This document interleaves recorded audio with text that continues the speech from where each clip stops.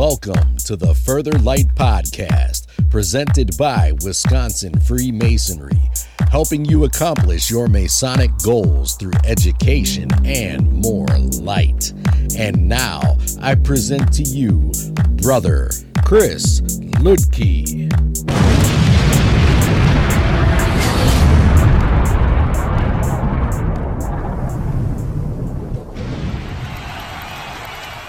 Listeners, scholars, brothers, this is Brother Chris Ludke, and today I want to explore part 2 of the Joshua Glover escape. Now, to recap where we are, what we're looking at is the escape of a fugitive slave by the name of Joshua Glover. He's captured in Racine County in Wisconsin, having made it there from Missouri. He's taken to the Milwaukee County Jail. He's broken out of jail. And then he's moved to Waukesha, where he falls in with a number of Masons who are risking everything, including a man by the name of Winchell Bacon, who's a very well-known businessman at the time, well-known in the lodge, junior warden of the lodge in Waukesha at the time. And we see these Masons coming out and ensuring that Glover gets back onto the Underground Railroad in a way that he's not pursued, and no one really knows where he is, at least not at the time. And last time we left off with the involvement of Winchell Bacon.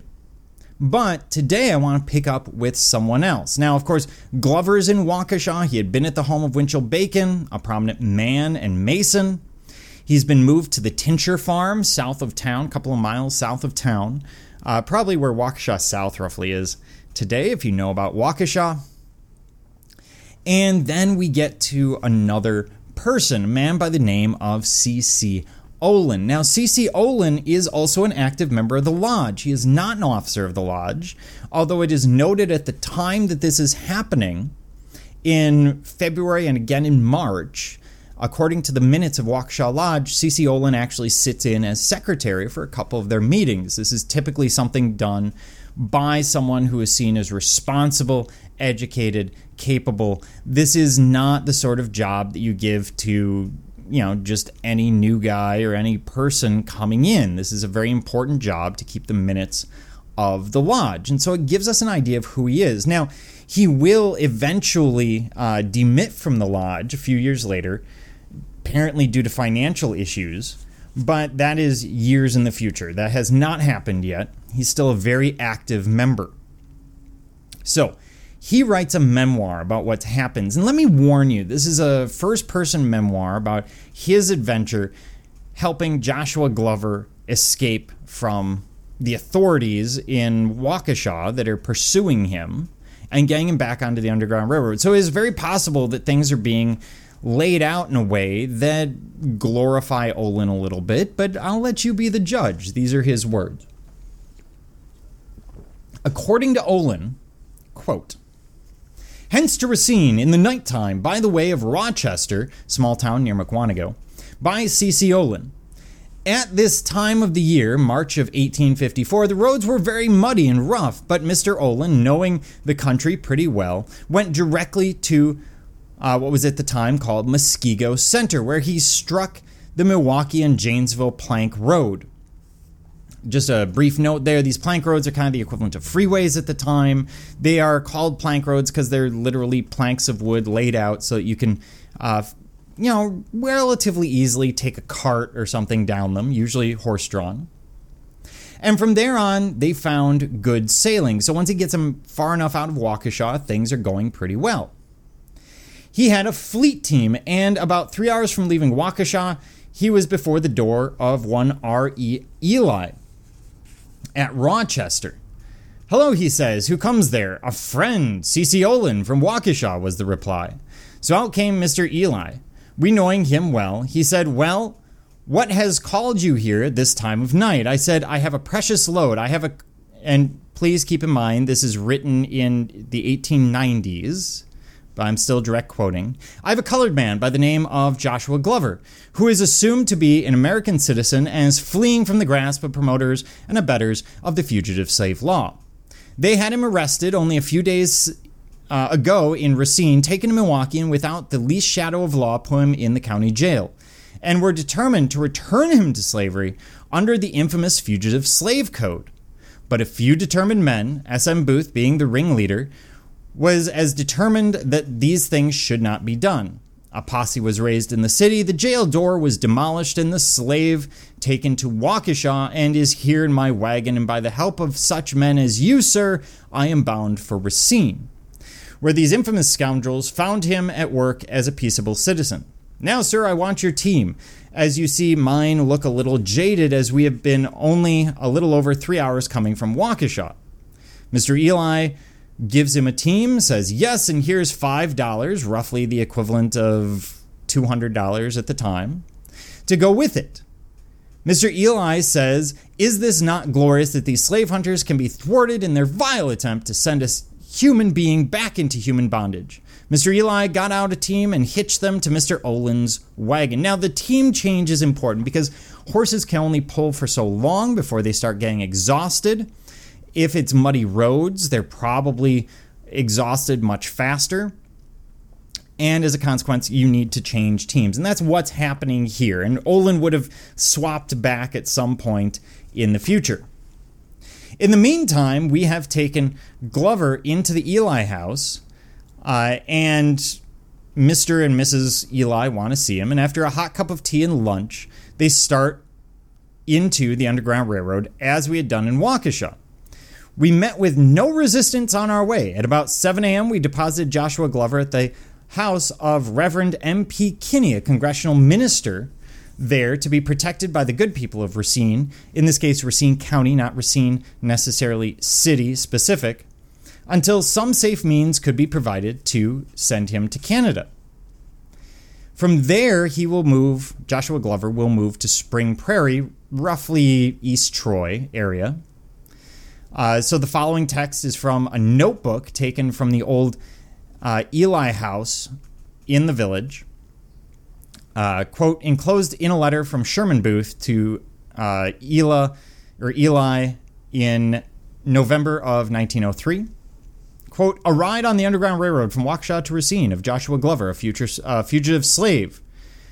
Added to that by Mr. Booth, Glover was sent to Racine, from Racine to Spring Prairie, Walworth County, and was harbored. So he's sent into Racine and then back out into the countryside near Walworth County, and then sent back in. So he's kind of going back and forth in Racine County after Waukesha, and was harbored by, amongst others, Dr. J.C. Mills, a state senator, Samuel Pratt, an assemblyman from Walworth. After some weeks, was put on board an eastbound ship, and put off on the Canada side.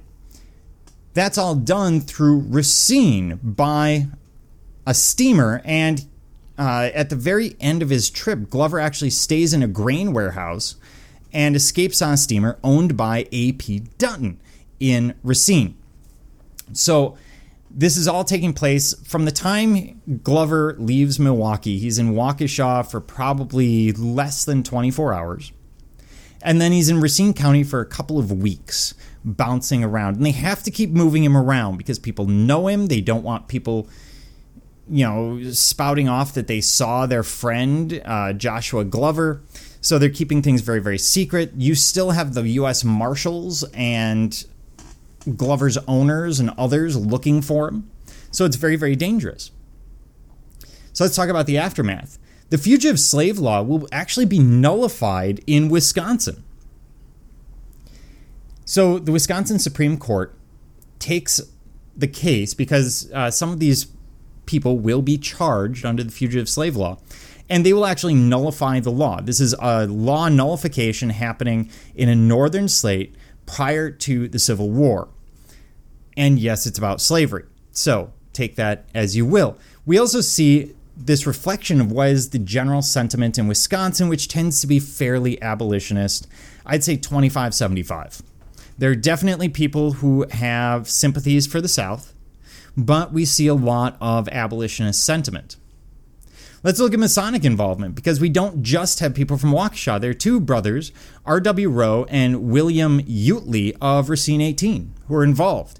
Early on, when Glover is initially arrested, they will put together a committee and effectively try to raise funds and do all of the necessary things to try and help Glover out, working on the Racine side.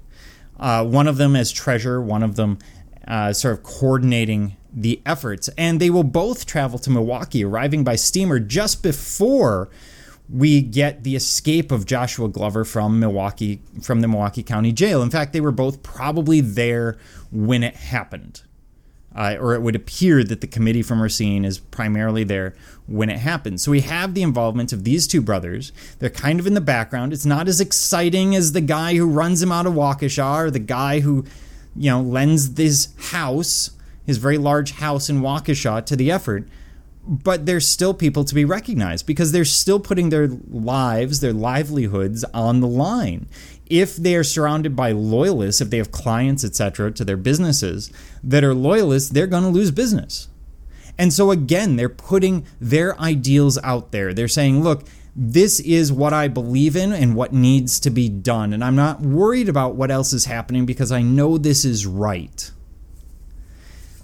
We see the same thing from C.C. Olin, W.D. Bacon, and E.C. Clinton of Waukesha, who are all involved in the same thing and all face really the same conundrum. Do I help this slave when it could cost me so much? Tens of thousands or hundreds of thousands of dollars today in fines, imprisonment, possibly death at the hand of a Southern loyalist, which are out there. We have records of W.D. Bacon being burned in effigy, both in the South and in Waukesha, by people who are loyalists. These are huge risks that are being taken. Now, I would argue that they aren't doing this necessarily because they're Masons. I would argue they're doing this because they're already good men. They're good men coming in. However, I would argue that their thoughts, their willingness to follow what they believe has been strengthened by their association, by the lessons of Masonry.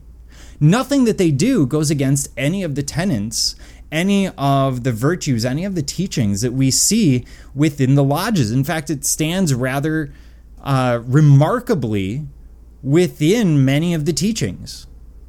The risks that are taken are immense. Yeah, okay, W.D. Bacon, very well known, very wealthy at the time, well connected. You could argue his risk is minimal because he knows who's around him and he has money and what's the worst that happens. But if you're C.C. Olin and you don't have all this money and you don't have all the same connections, wouldn't you think that that's a much bigger risk? Or if you're the two brothers from Waukesha or from Racine, R.W. Rowe or Utley, who are not nearly as well off as, say, the Clinton family from Waukesha. These risks are massive. This is not the story of Masonry. This is a story of Masons standing up for what they believe, putting it all on the line, in this case coming out successfully, but we're well aware from history there are plenty of times where brothers didn't come out of it well. For example, Muffelman, the Grand Master of one of the Grand Lodges in Germany, going up against the Nazis, he does not come out of that well. Today, historically, we look back and talk about how remarkable that story is, but let's remember he dies of his injuries. He's not coming out of that well. And that's what's remarkable about some of these stories. It's not about the big narrative. It's about the risks that are being taken. Men who are willing to stand up and be counted. And a lodge, at least in the case of Waukesha, that is absolutely supporting them. Because if they weren't, these brothers would not be coming back. They would not be elected officers. They would not be using connections within the lodge. And as with any history, it's muddy. But that's fine. Because stories that are simple are also oftentimes boring. So, all that's left for me is to say thank you for joining me, Brother Chris Lidke, and the entire Further Light team on your quest to find more light through Masonry. Are you interested in learning more about Freemasonry in Wisconsin? Visit wisconsinmasons.org to learn more about Masonry and access further educational content and more light. Once again, that address is wimasons.org. Any questions, comments, or suggestions, please email us at education@wisconsinmasons.org. And thank you for listening.